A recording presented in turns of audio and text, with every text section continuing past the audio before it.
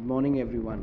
I'm Kunal Sodani, and you are listening to Shinhan Bank India's exclusive FX podcast. Oil prices settled sharply lower, slumping below levels seen prior to Russia's invasion of Ukraine as downbeat Chinese trade data fed investors' worries about recession risk.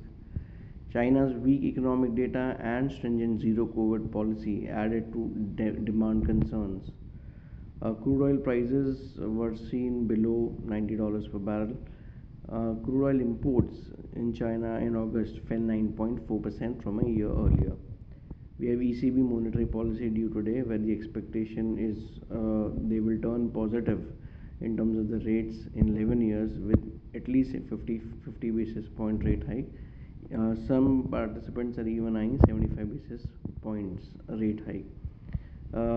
China's overall trade balance was significantly below expectations in August because of the drop in imports as well as exports.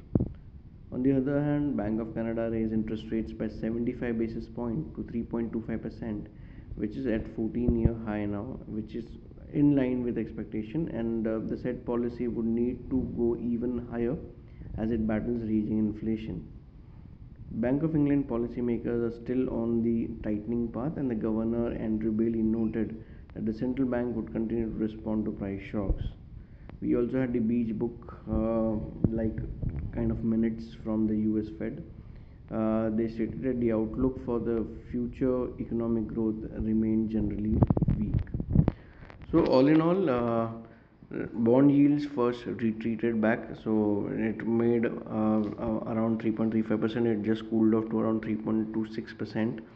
Oil obviously lost ground because of the weak demand from China, which will assist rupee. Dollar index also came off from the highs of 110.78 to below 110. Taking those into cues and the policy and Fed Powell speech to be due later, the dollar rupee may still hold on to survive the 80 plus levels and be below that.